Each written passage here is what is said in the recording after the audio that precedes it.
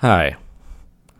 So, when I recorded this episode a few weeks ago, we weren't dealing with the world in the way that we are today with the COVID-19 coronavirus outbreak, where lots of public spaces have been closed, the ROM, the AGO, all the libraries, the schools are closed for 3 weeks.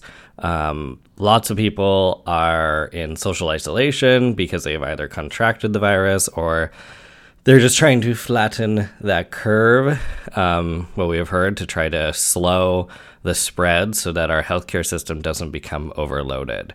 And all this means that food service workers are hit really hard in this situation because people are eating out less, and that means there's less money being spent. And with an industry that works on such tight margins, it can be really difficult to keep a business open. And for servers who rely on tips for their income to keep going, and we're really just in uncharted territory.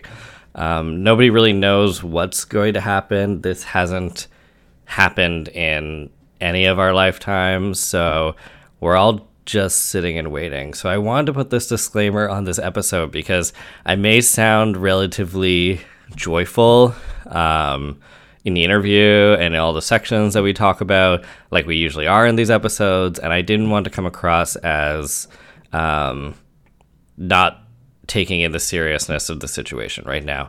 I'm going to be watching the news and watching over this week to see if I can put an episode together for next week that talks about solutions and what things are happening and how to apply for EI and what type of processes are happening and all those sorts of things, hopefully geared directly towards food service employees and business owners so that maybe we can have some solutions. So if you're in social isolation, keep doing your thing. Enjoy this episode. And I hope to see you next week when maybe we have a little bit more of an idea of what's happening. But everyone, keep their hopes up. Peace.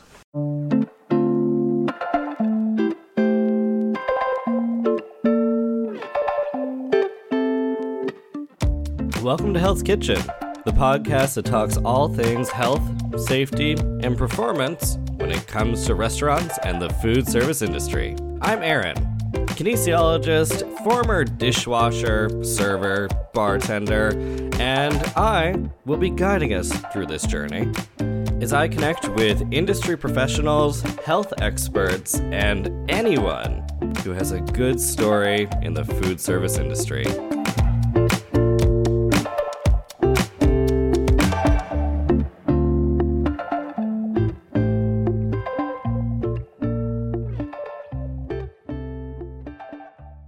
Hello.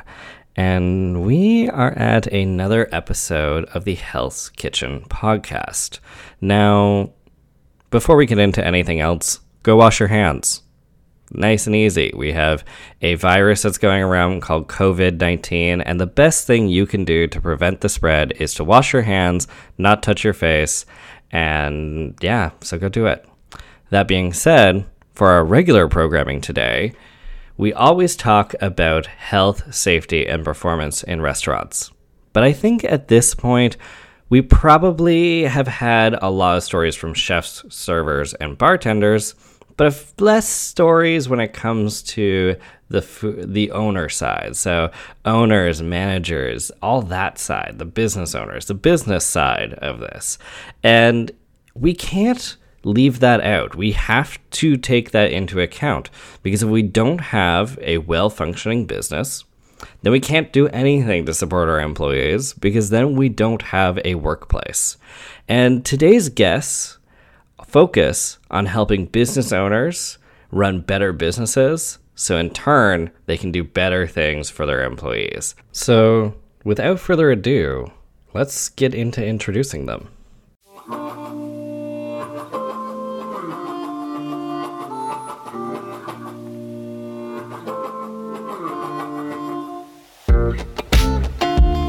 Today's guests go by the name of Tyson and Eve, who founded Take Action Consulting. And what they do is they help small and medium-sized food service businesses, particularly restaurants, move the needle so they can have better revenue, better businesses, and from there, we can create better performing employees. I'm not going to go into too much more detail, so let's go listen in.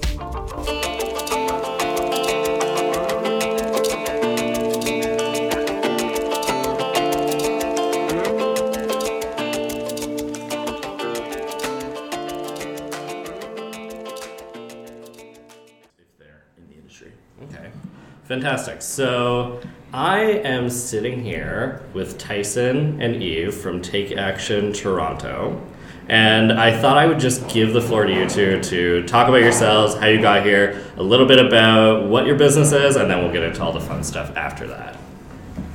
Yeah, I have a background in a lot of corporate restaurants. Started out from the bottom. I remember interviewing to my first job, and they said, "Do you have any restaurant experience?" I said, "No, but I know how to make drinks because I drink them." And they said, "Great, you start tomorrow, wear all black." And that was about how I started. Nice. And 10, 12 years after that, I was general manager of some of the bigger volume restaurants on Front Street, generally stayed in that area for about 10 years, bouncing around from place to place, but saw the Blue Jays go from worst attendance to highest attendance back to worst attendance in that span, and it was a crazy ride, but always wanted to do something for myself, and that's how we got started with Take Action Consulting. Fantastic. Yeah, and myself, I kind of started like most people do as a dishwasher when I was about 15 or 16. And I remember you asking the question in one of your former podcasts about, did the industry choose you or did you choose the industry? And the industry chose me. I never really thought I would be in, the industry, in the bar scene. Obviously, I did it for money through school and things like that. But I was actually in sports for a long time. I worked at MLSE and like bigger companies like that, running stadiums. And what I found was I only knew how to do two things in life: work in bars or work in stadiums. And at some point the industry chose me, and I kind of climbed my way up from bartender, barback to running a GM restaurant, running a regional, 4 different restaurants and venues and things like that. And then here we are running our next step, right? That's exciting because I love the stories of the industry chose you, because a lot of people have embraced it in a way, like they've started somewhere, dishwashing, wherever it may be, and then work their way through to doing all sorts of really awesome things, connecting to all sorts of different kinds of jobs and opportunities. And I think that's something that I forget about when I'm always talking on this podcast, of the bountiful opportunities that can be there, because I think sometimes we get into health and safety, performance, all these sorts of things, and then we forget that there's so many great opportunities there. But you have both founded Take Action Toronto, which does consulting for restaurants. So we'll just get a quick description of what you do, and then we'll continue from there as well. Yeah, it all sort of stemmed from the fact that we were both working for these high volume places, and week after week after week, we kept seeing all these neighborhood haunts closing down. Everyone sees it. It still shows up in your feed every week. BlogTO says, this place that's been open for 20 years is now closing. They can blame the rent. They can blame whoever they want. They can blame property taxes. They can blame the city. They can blame people for not drinking. But at the end of the day, you don't see that failure for these bigger businesses, because they put in these systems and they put in the effort to succeed, and they're really, really in the modern age of how they run things. And so somebody who's had a restaurant for 20 years might not have the same understanding of where hospitality has come from, where it's been. And so if you keep things old school forever, eventually the world is going to pass you by, and things, you're going to have to close your doors. Yeah, and so, part of the reason we started this company, or the main reason we started this company, was we were working for all these corporations. We were working for these big guys. And, when we move the needle a little bit for them, they don't really notice, right? They don't really notice or care. Obviously, they care about their bottom line, but at the end of the day, we saw these places closing. We saw these people who needed help, who come from various backgrounds, and some of them don't have education in certain ways and business school and things like that. And running a restaurant is a business, and if you don't treat it like a business, then you will be out of business, right? At the end of the day, we have to make money at a sustainable rate. And who's helping these restaurant owners? Who's helping these people who have never worked in a corporate environment? Really structure their environment in their restaurant. So we said we would do it. Yes. For me, it really comes down to impact, right? What impact am I having in the role that I'm in? So as a dishwasher or as a barback, whatever, I'm helping my team, right? My small team, my bar team, whatever. And for me, that wasn't enough. So I tried to continuously grow my impact so I could help people in a positive way, right? At the end of the day, this is an industry full of toxicity and like other problems, but at the end of the day, it is a really positive industry, and it can have, a positive impact on a lot of people's lives. And for me, the greater the position and the greater responsibility that I was in, the more impact I had on the most amount of people, Nice. That's an interesting point you make with that it's still a business.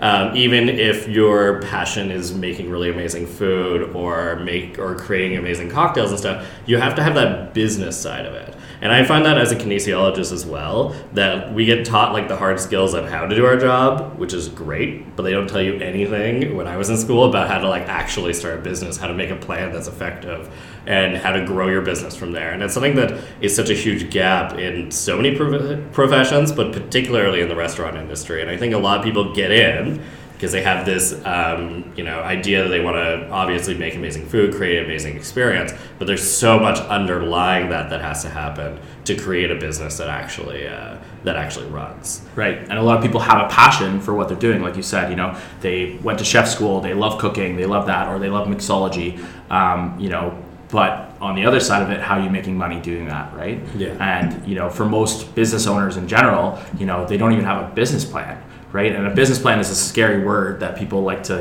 fantasize about, that they don't know what they're doing, and it's scary to write a 40-page document. It doesn't have to be that long or whatever, but I would argue that you don't drive anywhere without a map or a GPS, right? So writing your thoughts down on paper of where you want to be and how you're going to do things is something that's really missing in this industry particularly.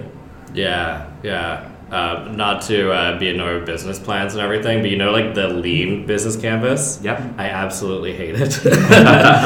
Because I find it doesn't, because I've had to do it. I was in a business program, I won a grant, all sorts of things for Balanced Life, and I just found that it's so lacking in some ways. Like it doesn't, because of the nature of how you set it up all on one page, and it's supposed to be easy to read and simple and straightforward, but it doesn't get into the nitty gritty that I feel like I need to be able to create something that actually works. It's just my little 2 cents on things. I don't know why. Well, it sounds like based on your other podcast that you're a detail-oriented person. So you like to structure things out and whatever. Yeah. So yeah, in general, having a business plan in any form is better than no business plan, right? It doesn't matter if it's a 1-pager, a 40-pager, a sticky note that you write something down on, but basically that's what we're trying to do, is help people create a plan for how to succeed.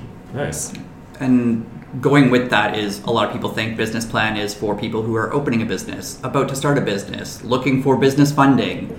Okay, that's why you get a business plan, because you need money to open your business. Well, we try and change their view of what a business plan actually is, which is, a live documentation of your plans for your business. So yes, when you have nothing and you need money, you're going to write that business plan as, this is what I'm planning to do, I need money. But once you have the money, then that business plan should evolve and say, I already know where all that money's going because of that business plan. Now what am I going to do moving forward? So the business plan has to evolve with your business and say, over the next year, I'm going to be aiming to make this much money out of my business and this percentage of profit. And I'm going to, budget this much for my labor and this much for my cost of goods. And after 6 months, look back and say, did I hit those targets? Were they too unrealistic? Or was I not focusing hard enough on hitting those targets? And, reevaluating. And on the corporate level, they do this weekly. Yeah. Almost daily, right? Yeah. They have the tools to report and look back and say, what was my, I remember we would check in real time what our labor is, because we would have at the start of a shift a board that says your target labor for today is 8.2% front of house. And so you would go in the computer and check, and you're like, oh, it's at 10. Maybe I should make some cuts. Yeah. Oh, it's at 6. We're way busier than we expected. Let's keep people on to clean up and make sure that everything goes smoothly. And a small business owner, an independent person who is using like an old POS that they never programmed, they don't reach out for support to, and they think, oh, my labor's fine. It's like, well, what's fine? What percentage of sales are you getting? What is your labor like on a slow night versus a busy night? Are your busy nights paying off your slow nights?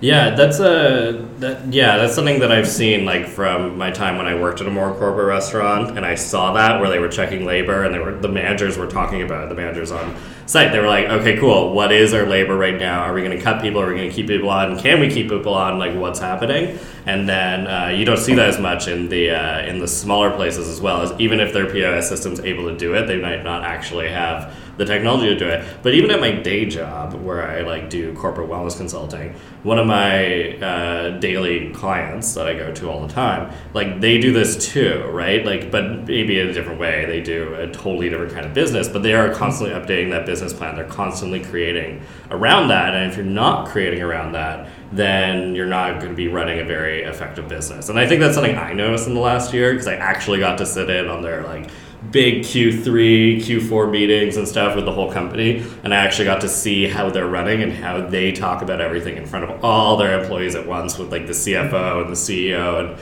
I really saw that, and I was like, okay, cool, that's a little bit different than maybe what a lot of like things that sometimes you're being taught in like various business programs or stuff like that, right? You make the plan, and then you forget about it, and then you just hope it all works out, which is definitely not the best way to go about doing these sorts of things. So yeah.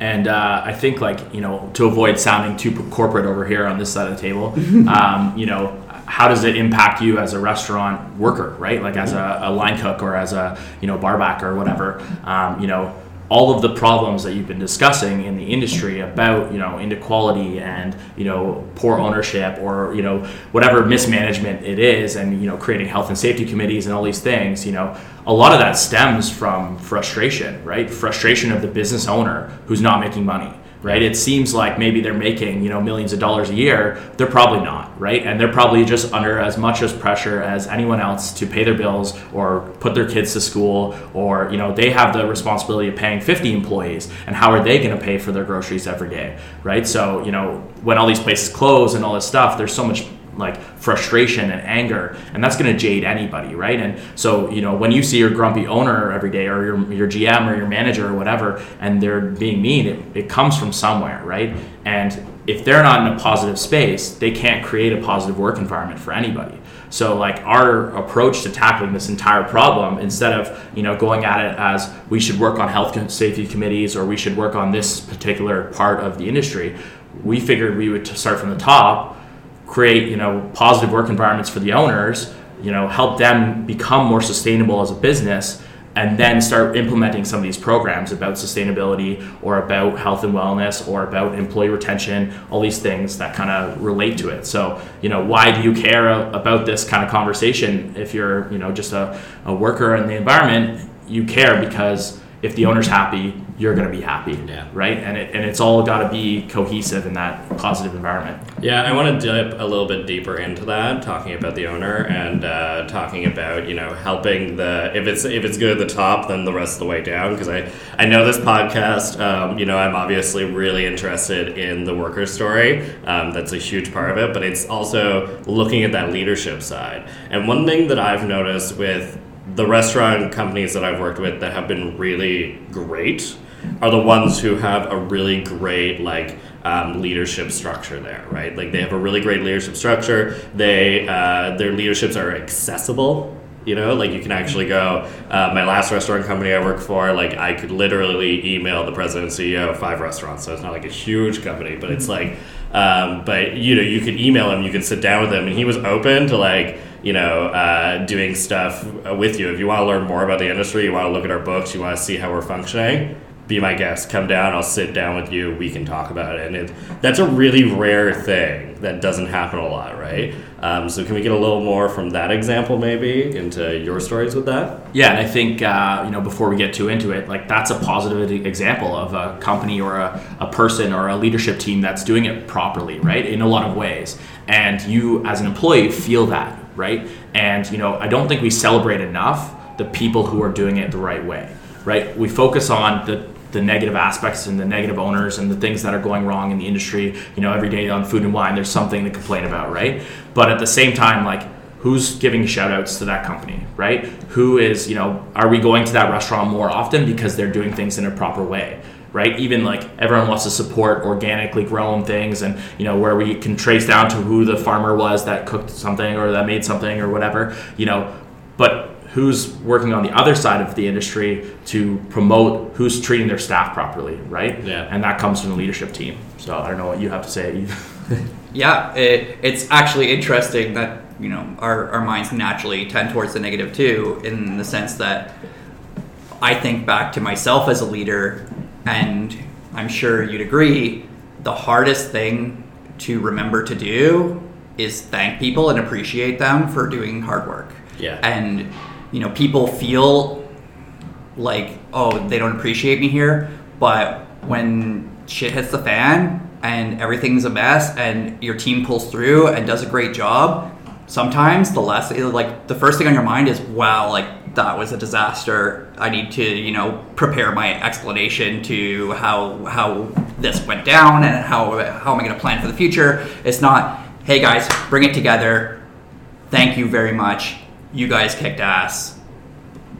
I appreciate it, right? Yeah. And it's a hard thing to remember just naturally in our minds. And so that goes with appreciating a good restaurant that takes care of their staff. It goes with running a good restaurant and appreciating your staff, and with having a staff that appreciates how they're treated. Yeah. And just like stopping to think and say, like, am I in a good situation? Is this a good situation?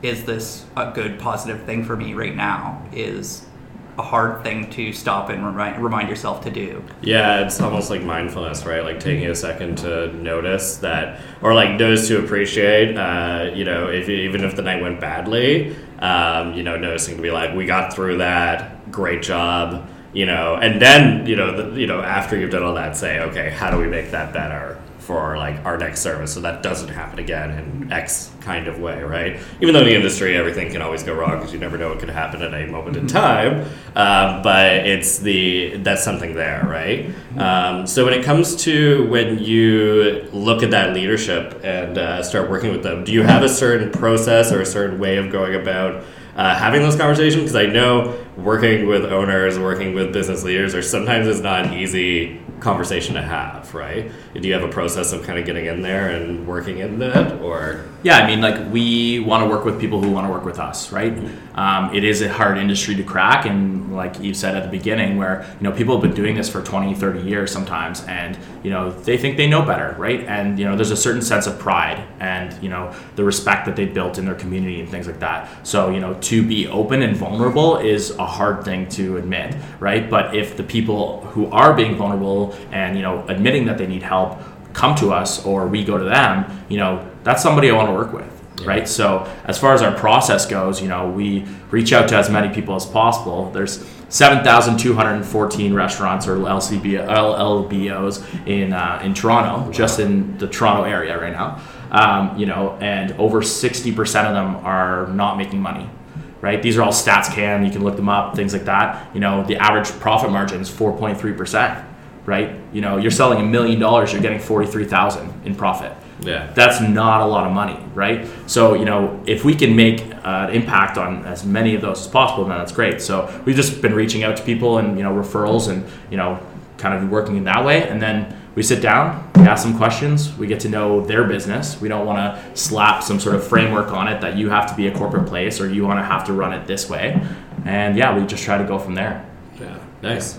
Yeah, it's very much a one step at a time thing, and it helps with owners to understand that when they meet us is we don't say we're coming in to change your business. And a lot of times that fear comes from the employees too. They're like, we like the things the way they are, but the owner's struggling, and the staff say, oh, well, we don't want them to come in and make this a very like rigorous job where with all these rules.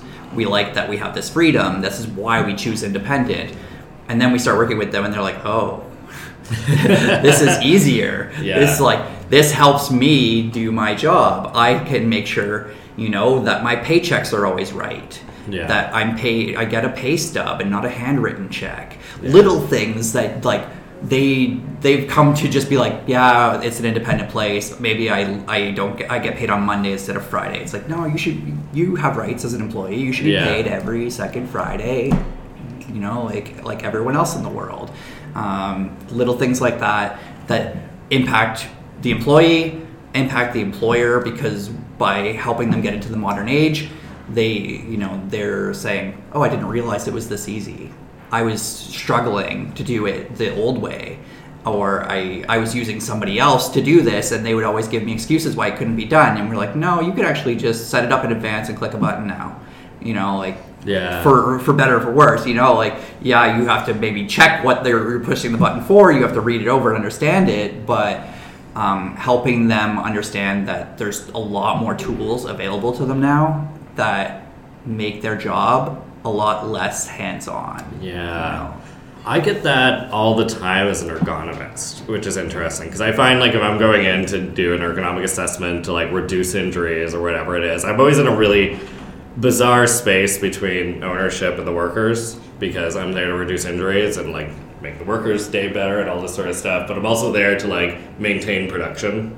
And I find that sometimes there's like worries on both sides around that I'm either going to make it so that the employees are not as productive as they used to be because the job can't be made easier, or the employees think that I'm working for the owner and I'm not going to make it better for them. And that's kind of funny because we have so many different ways of tackling a problem, that we can get into when I work as an ergonomist. So it's like I don't have to just like rebuild the entire workstation. We can look at like the break schedules, or we can look at just movement patterns, or there's all sorts of different ways. And I think people forget that when you're bringing in an outside consultant or you're bringing in someone to help your business, they think they're going to like tear it all down and like rebuild it this way that you won't recognize it anymore. But that would be an awful consultant. Yep. Just show up and like just like rechange everything and make it all awful or whatever, right? And I think that's where everyone kind of has to work together, right? And management, consultants, people like kind of in the middle, even staff sometimes between the customer and the owner, they're the middle person, right? And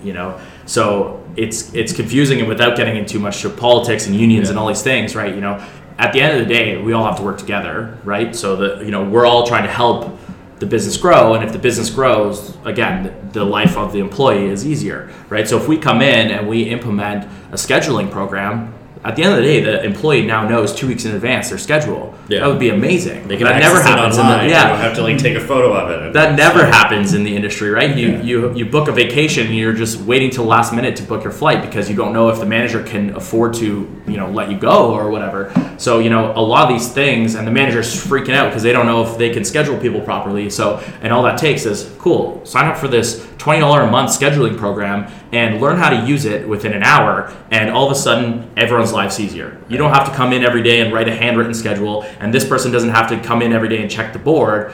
You can have technology do that for you. Yeah. Right? And like you've said, it can be scary, right? You get these people coming in off the street and they're just like, who are these people and what are they trying to change around here, right? And it's not about changing the essence of what that place is, of that famous dive bar or the neighborhood haunt or whatever that is. It's about making lives easier for everybody. Yeah.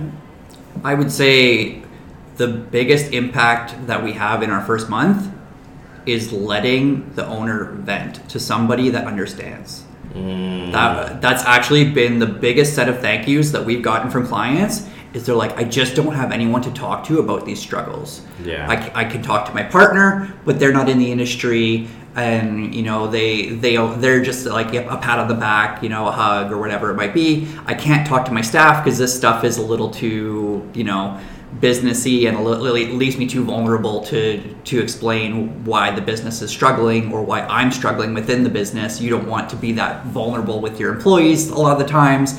And so it's like they're like, I just don't have anyone that I can explain my situation to and be told that things are actually okay. Yeah.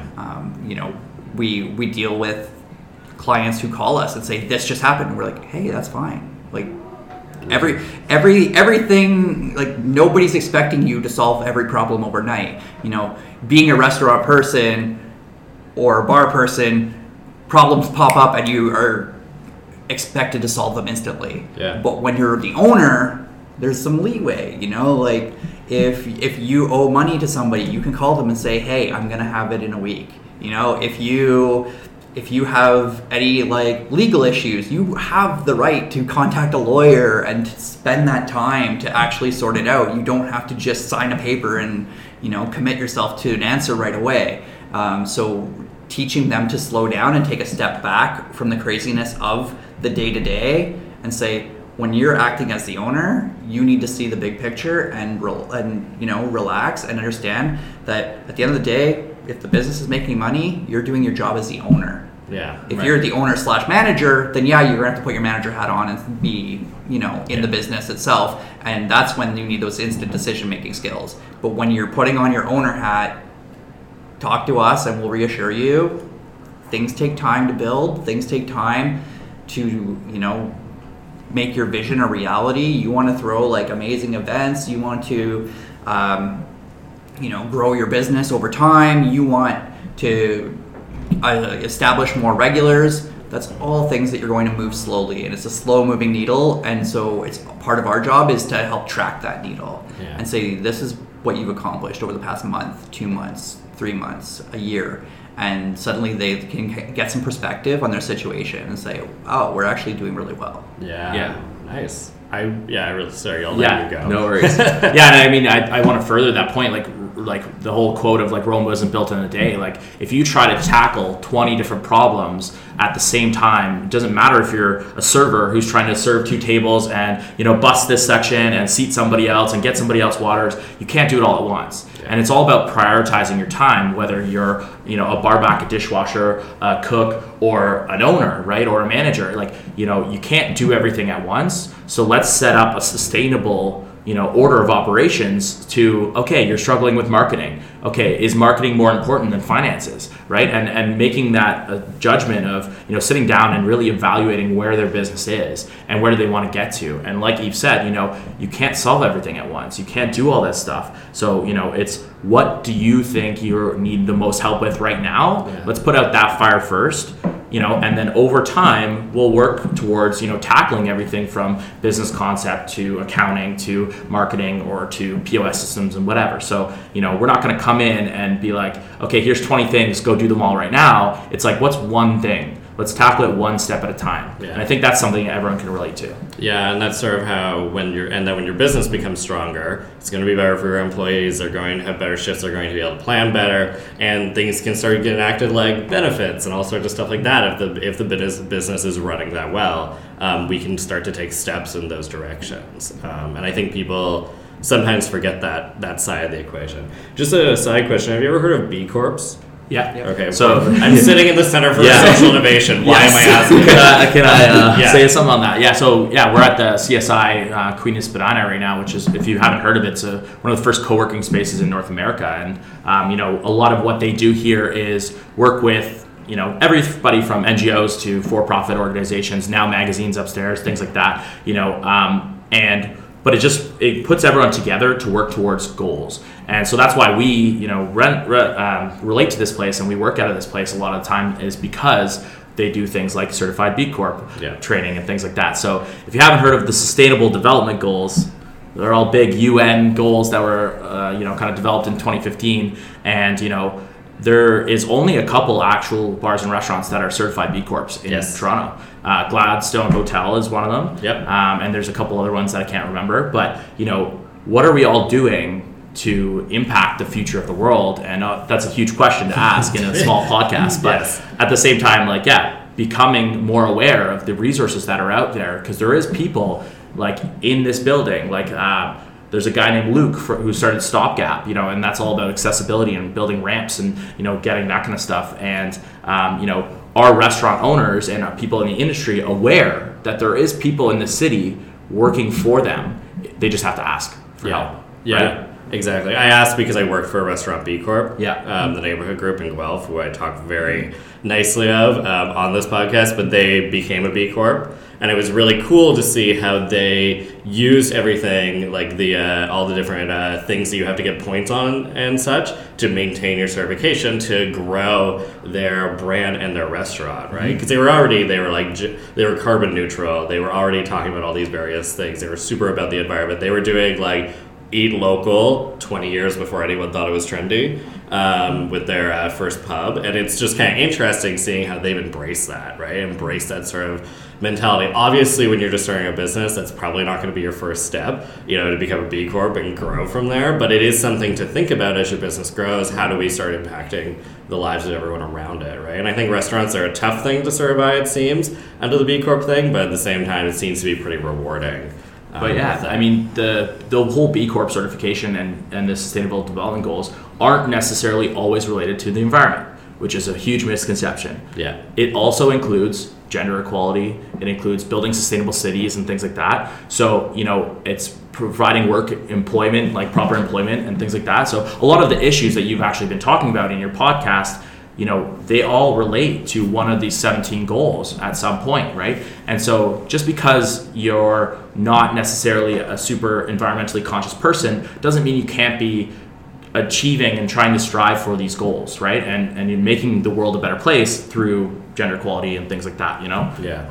And it comes back to the moving the needle thing. There's 17 sustainable development goals, and you don't have to have 17 of 17. I doubt there's very many places that do have 17 of 17. You could have 2 out of 17 and be like, hey, that's better than 0.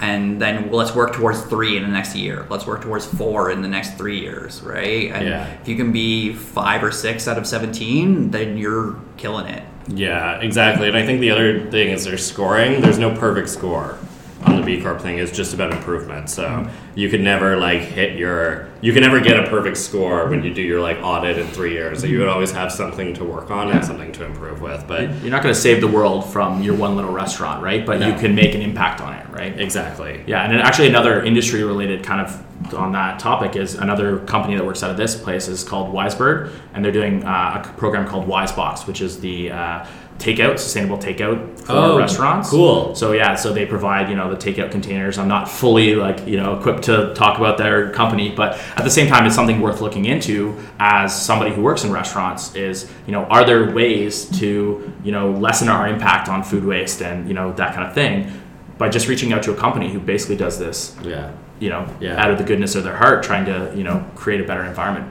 I'm going to hunt them down because I had Danforth Reduces, the head of that organization, on for episode 7 and talked about how you can reduce your footprint that way in restaurants when it comes to single-use containers. So now I'm going to find a business that's doing it. Yeah, I'll put you in contact for sure. Because that's so good. Awesome. That's exciting. Okay, so what's your favorite part of your job? I love asking this near the end of our time where we talk about stuff. Yeah, I mean, with any entrepreneurial journey, there's ups and there's downs. With any industry job, there's ups and there's downs, right? There's that minute where you just crushed a 100K day and everyone's loving their lives and whatever, and there's lows as well. And we know all too well about burnout, but we're not going to get into that right now. I have other episodes for that. Yeah, exactly. The best part of our day is, like I said, making an impact, right? Like whether that's, just the same way you give good customer service to a guest who comes into your restaurant or your bar, we get to see the smile on an owner's face when they are relieved, right? When they are just like, thank you. Why? We didn't know what was going on, and you just, like you've said, sometimes they just want to vent, right? And it's, about that human connection of just, hey, we're here to help, right? And that's the best part of the day for me. I don't know. Yeah, I'm literally word for word exactly the same. You have a really great conversation with them and you reassure them that everything's going to be okay. And, you're almost like trademarked term that Tyson's trying to get, a business therapist, Oh, nice. Sometimes I feel that way, but yeah. Just they come in a ball of stress and they leave relaxed and ready to tackle their week. And that alone is worth our time, and worth us doing this is like just that impact we can have immediately with an owner just by reassuring them that, like, hey, don't carry this stress with you. Let's get you to a point where you're happy to go into your next week. And then if we have to meet you again in 2 weeks and do that again, then cool. Yeah, and we leave really fired up from those meetings too, right? We actually had an impact on somebody's future or their current situation, or like, just like it's real and it's impact. It's not just looking at spreadsheets, even though it is sometimes looking at spreadsheets, right? Yeah. So, yeah. Nice. Okay. We have an awesome chunk of conversation here, so I think I'm going to leave it at that for now. Yeah. I think that's good. I think we could talk for hours. We could talk for hours, and sometimes that happens, and and sometimes I keep it going. But I think that's really good. I think this is an interesting topic, and I haven't gotten, and it's on my list. I've been talks with some restaurant leaders, like people who own restaurant businesses, like multiple locations or whatever, to talk to them and start hearing that side of it. I haven't gotten that yet. I'm working on it. You can let them know about us. Exactly. That's all part of it, right? But it's getting into that side of it too, right? There's a whole picture and there's lots of stuff going on here, and I think this is a really awesome conversation to also think about that side of it, right? And not just see the divide that you see. Everyone always sees things from their own perspective, right? Yeah. Like, this owner doesn't care, they don't give a shit about us. When meanwhile, that owner is not sleeping at night trying to figure out how to keep you employed. Yeah. And by no means are we trying to defend owners who are not doing things in the right way. For sure, there is people out there not doing things right, and they are negative people and things like that. But what we're trying to do is just show that there is perspective from every angle, right? Whether you're at the bottom, at the middle, at the top, doesn't matter what you are. Somebody has a different perspective, and this is just our perspective on the industry when we can view it in kind of more 360. Yeah. And that's one of the perks of us working for ourselves is if we think that they're not in it for the right reasons, we have the right to just be like, no, dude, it's not happening. I want to work with you. Yeah, exactly. Okay, cool. I'm going to leave it at that. We're going to come back right after a little tiny break and go from there.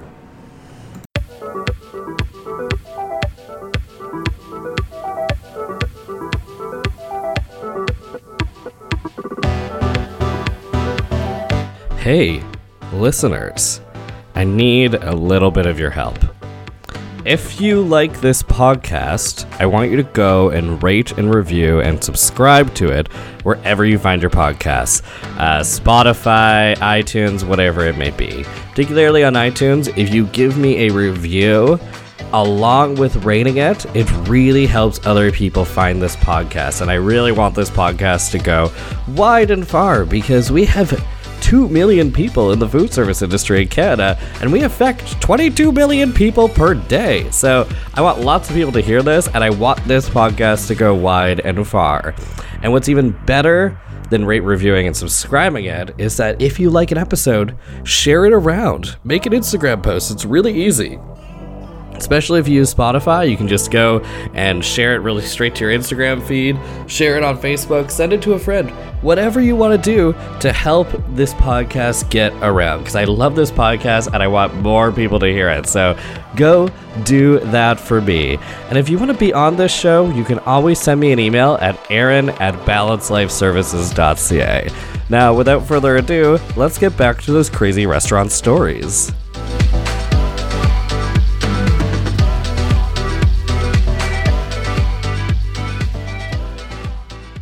And we are back, and I have no idea what I just said on that little break with my music and my little ad segment for podcasts for myself. I love it because I always get music from like the YouTube music library that's free, which means it's not always the best music, and we just try to make it work.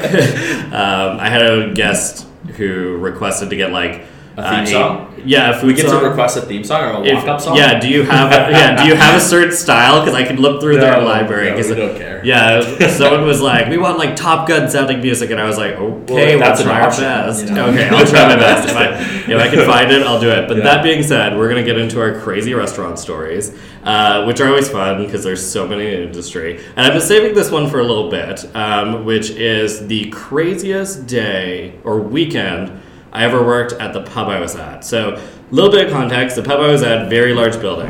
350 capacity. There's an upstairs and a downstairs, but the upstairs is kind of like a balcony, so you can look over top and like down into the rest of the restaurant, and we would do a lot of private parties up there.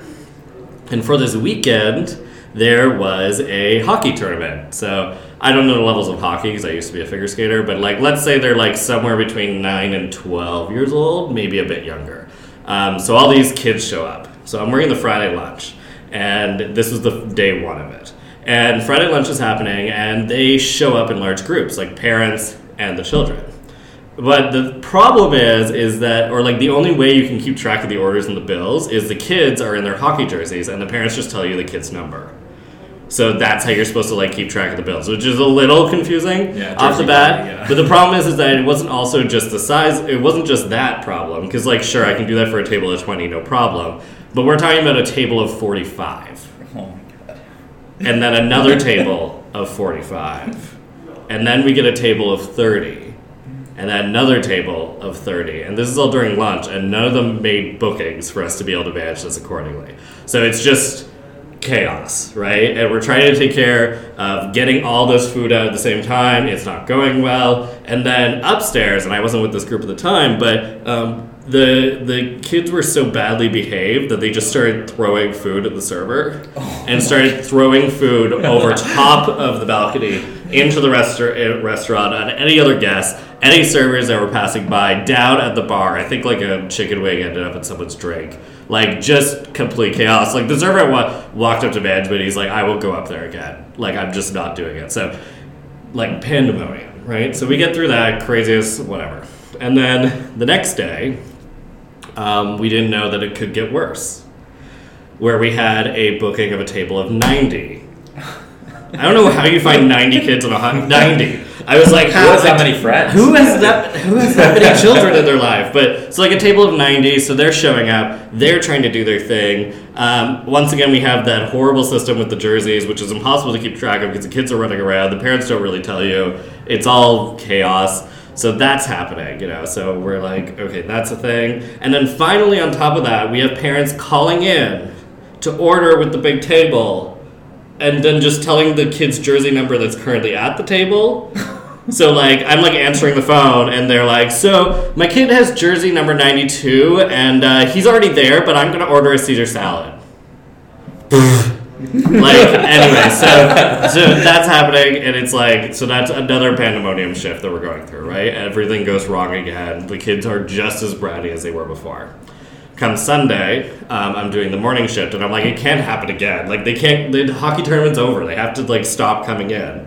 And little did you know, they show up again with their groups of 30, groups of 40, one more time, and they're, like, just as chaotic. But on this top of it, like, we're 3 days into the hockey tournament, so the parents are also, like, done and annoyed.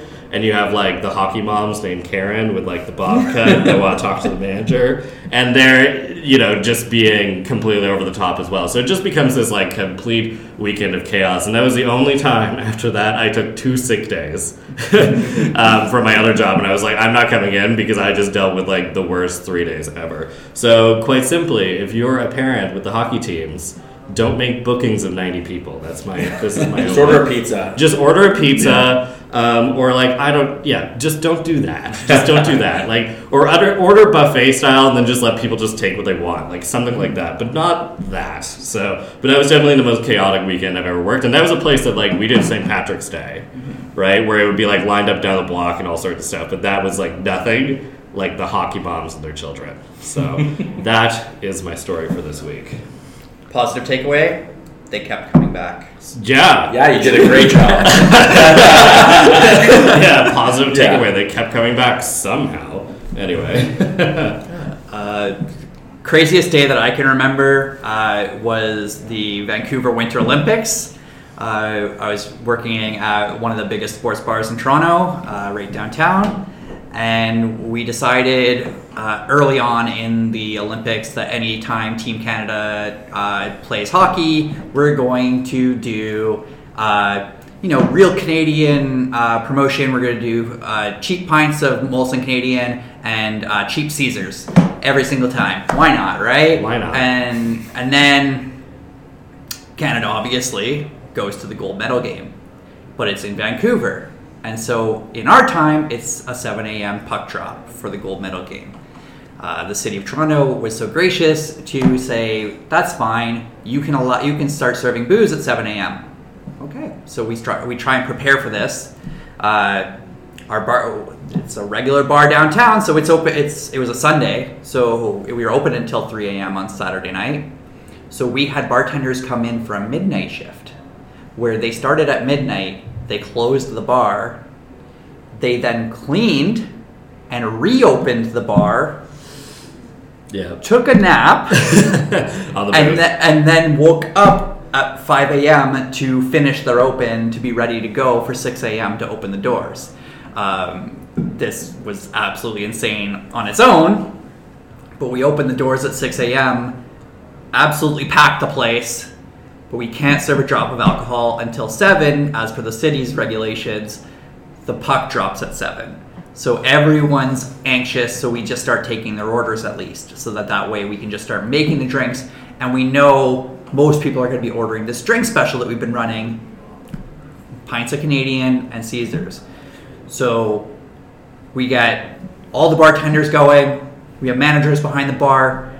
By the time we're able to make our first drinks at 7, the chip printer has been running for about half an hour straight, and it is the length of the bar. I'm talking like 50 feet long chits.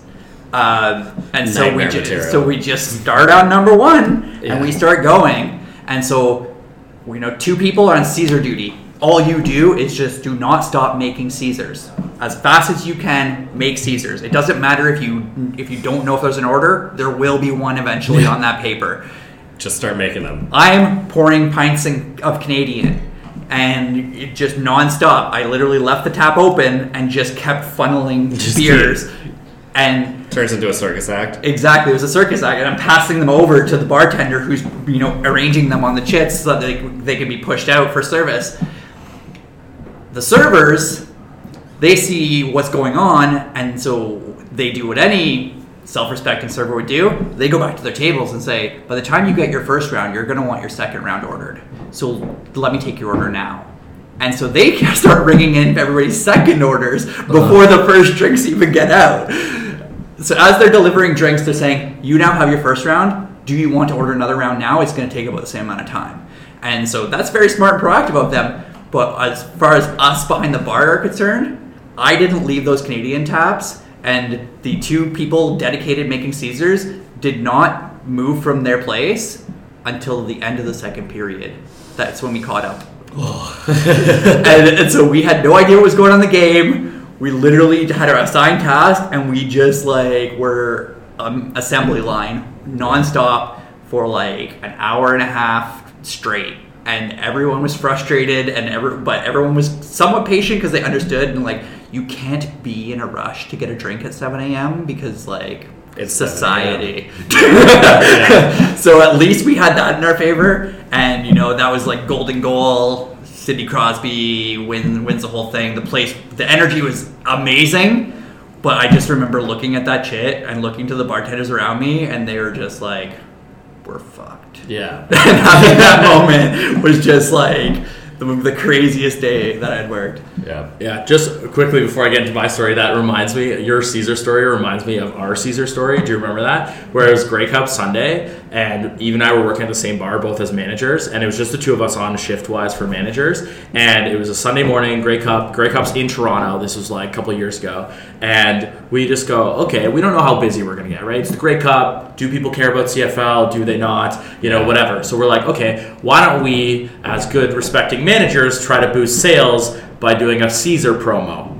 So the 2 of us write on the chalkboard, the A-frame chalkboard, $5 Caesars or something like that, on the downtown Toronto near Union Station. Put the chalkboard out, and I have never made more Caesars in my entire life. Standing beside Eve, who's the other manager on duty, we kicked the bartenders off because we were you guys need to go sell drinks on the wood. And the 2 of us are just making chits covered in Worcestershire sauce and Clamato juice, and just crying a little bit inside. That was a funny story, but that's not my actual story. My actual story is this past, I think it was May, where the Raptors were making their push through the playoffs and eventually win. And I was running one of the biggest bars on King Street in that time, and we had a packed house, like 300 to 400 people in there. People on the patio, even though it was raining, like craziness.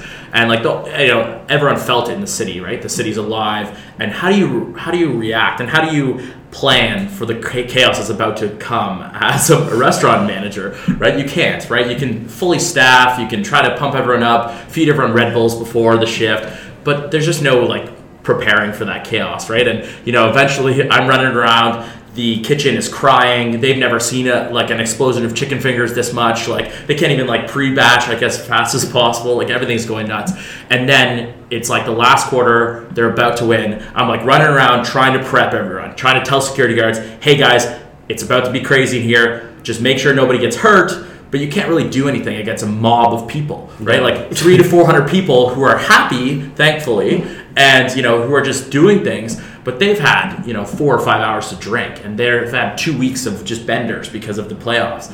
And so anyway, they end up winning, and the whole place just erupts. And I've worked in a lot of sports bars in my day, but this was crazy. People were shooting champagne. I couldn't even tell the staff not to do things like that because they were standing on the bar shooting bottles of champagne in people's faces, and people were hanging off of lights and on booths and stuff. And I was like, whoa, I can't even do anything. What am I doing? Right? Yeah. I look at the security guard. I'm like, okay, you okay? You okay? Yeah, everyone's good? Okay. Just let it happen, right? Yeah. And because it was so mental, fairly similar to both your stories where, there's just a point in time where chaos can't be managed anymore. Nope. And you just go, cool. Okay, I guess we're good now, right? And afterwards there's a whole cleanup process. There's a couple broken neon signs, things like that. Which cost thousands of dollars. But at the end of the day, the positive energy, the streets were alive, everyone's going nuts. Those are the times that you hate your life,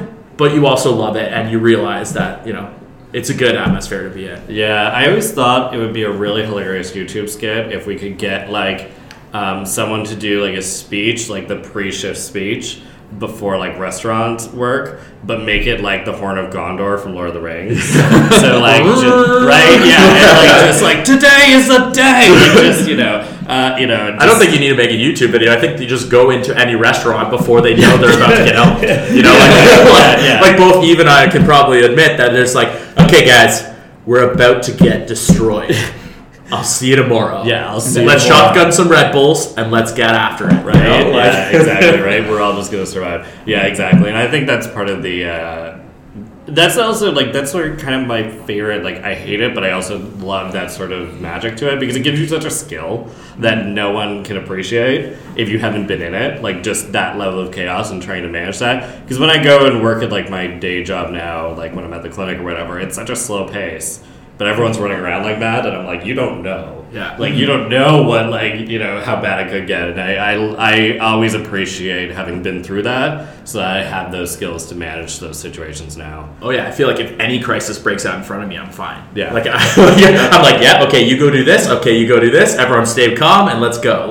And those are the soft skills, that restaurants teach you, right? Yeah. How to react. Exactly. In certain high pressure environments, and that's not something that you see in other industries as much, right? So exactly, yeah. And I also noticed that I accidentally used my restaurant voice with people who have never done it since. So Sorry, what's your restaurant sound? Oh no, it's just I have my server voice. It's not the server pitch voice that I talk in, but Hey when guys, stuff needs to how's it get yeah. So I think a couple days ago, I manage a corporate gym, which I've mentioned. So I was coming in and the TTC wasn't running on time, so I came in and I have I get there at 5:04. My class starts at 5:15. I have to get changed, get the mic set up, and move all the fitness equipment into the room. So the my coworker who was at the front desk, I come in and just start telling her what needs to happen in the way you would in a restaurant, right? So I'm okay, I need you to go and do this right now. You're gonna grab that. I'm gonna go here, and then we're gonna go move everything. Okay, cool, sweet. And she was not able to she thought I was being really mean and all this stuff, and I was no, it's we have 9 minutes. Yeah, so, it's not about you right now. It's not about me. It's yeah. about getting this done. Let's go. Yeah, it's exactly. the meme, I'm sorry for what I said when we were weeded. Yeah, yeah, exactly, right? It doesn't count. It doesn't count. When it's crunch time, it's just delegate,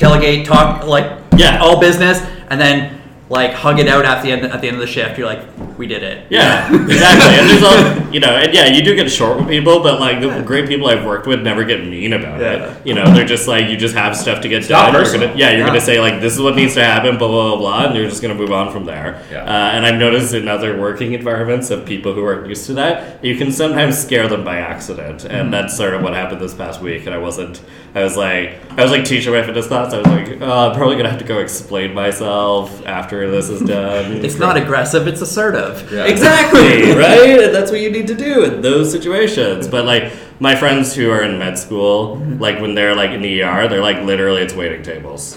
Yeah. Like literally it's like you go in, you check on them, you find out what's wrong with them, you get their order, you move on, you come back, you see how they're doing, you come back again. It's like literally it's then an ambulance comes in and things are going yeah. quicker than normal for a little bit. Exactly. And you're able to like, put everything in order in your head and the way things need to happen. My other friend who is getting her master's in disaster management, same thing. She's like, when it comes to having to order people around and those sort of training things we do, she's like, yeah, I'm fine. Because, like, I'm just used to, like, this is how it has to go, right? Maybe that's, a post-career move for a lot of industry people is moving into a disaster management role. Yeah. Totally. The government probably needs people who can handle crisis, Yeah. Have you ever met a chef?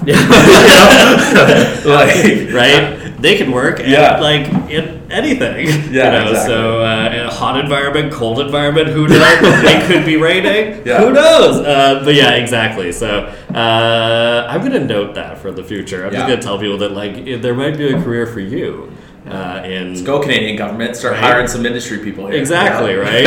So I'm also looking at like getting into like health and safety more and maybe become a health and safety inspector for the Ministry of Labor. Yeah. And I was looking at it, I was like, I've worked with chefs, I could do that. Because they're like, sometimes people get angry with you. And I'm like, do they though? Yeah. I don't think so. I've worked with chefs. You hand them a cigarette and, or you hand the server a bin of fries and you talk it over. Yeah, exactly. Anyway, I'm going to leave it at that. Thank you so much for coming on the show. I think this has been a really great conversation. I think there's a lot of value here for all sorts of people listening. And I think...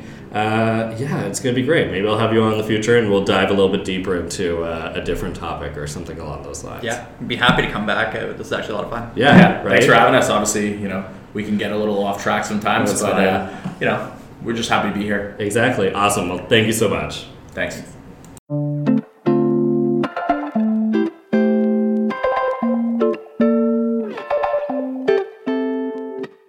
Thanks for listening to another episode of the Hell's Kitchen podcast. Now, if you want to contact me, my email is aaron@balancelifeservices.ca.